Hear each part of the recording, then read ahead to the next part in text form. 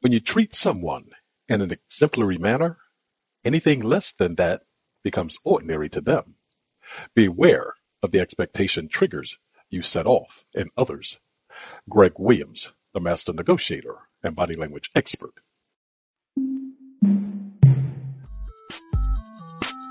Welcome to Greg Williams, the master negotiator and body language experts podcast.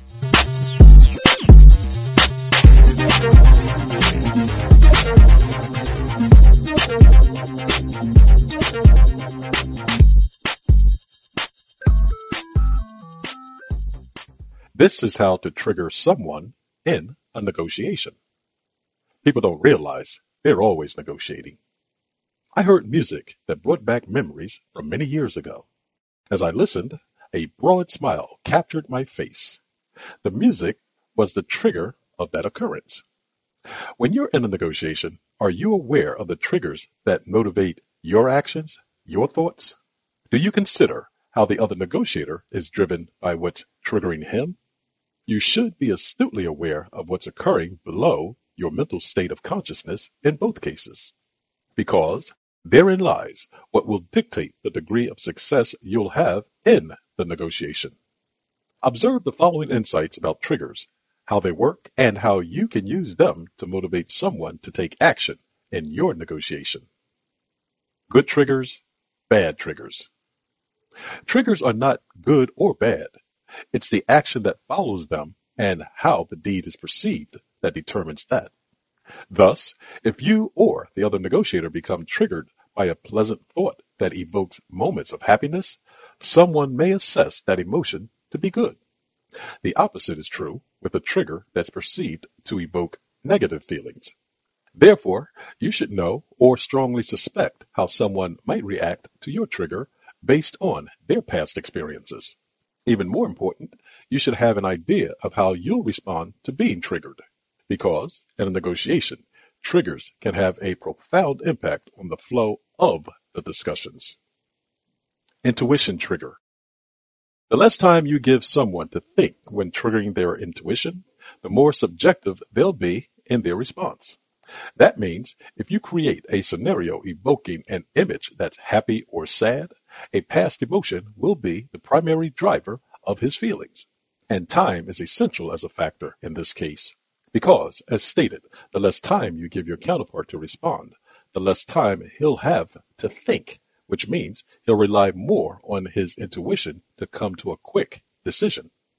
It'll be a decision that you helped foster by the image stimuli that maneuvered his thought process. Intuition triggering can be the psychological ploy that motivates the other negotiator to engage before realizing where those actions may lead. That can be good or bad for you. Therefore, when you trigger someone via their intuition, calculate your actions, down and upside, before doing so.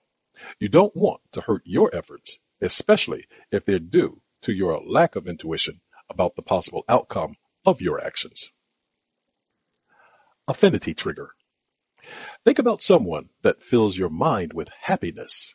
It can be someone of prominence or someone that lacks notoriety. Can you see the image of that person? I'll wait for a moment. Note how you feel right now. During the negotiation, suppose you thought of someone or a sound that puts you into a happier mental state. Imagine the same for the other negotiator, only in that case, you were the one that evoked the image or sound. While in that state, one's positive feelings connect to the person they're with, which means situations and people become perceived as being in a more positive light.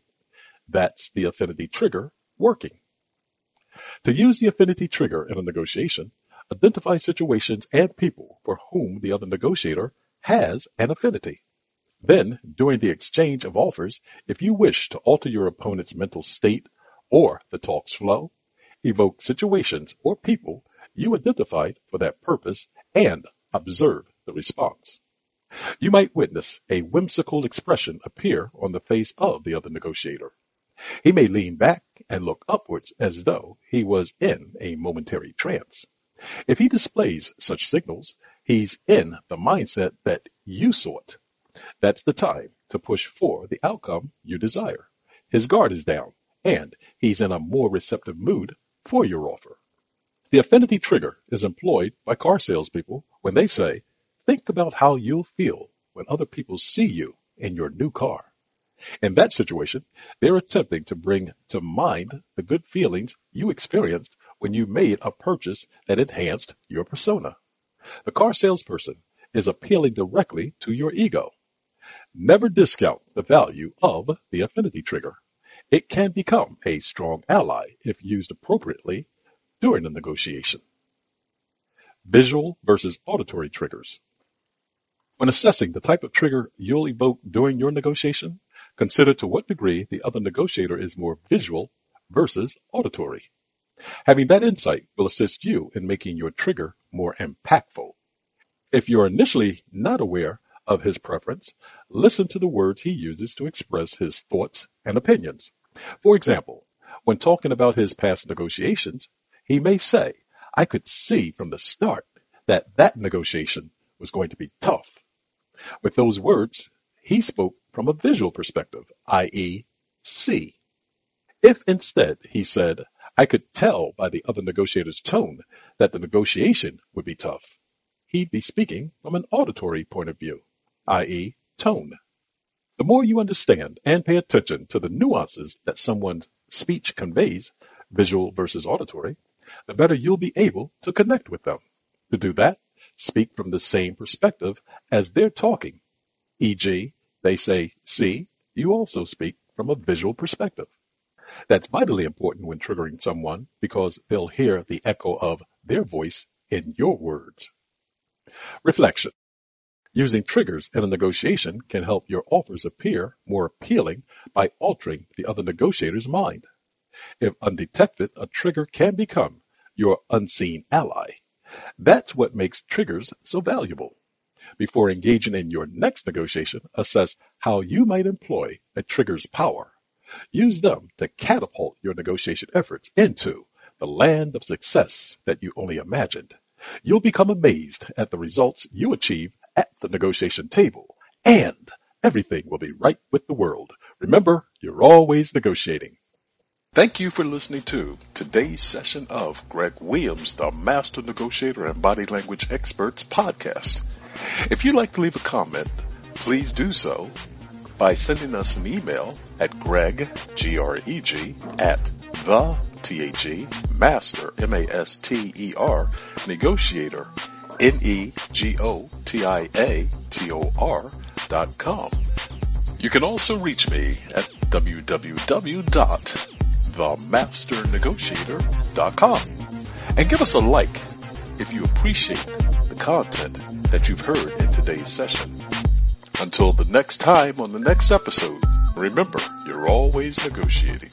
Goodbye for now.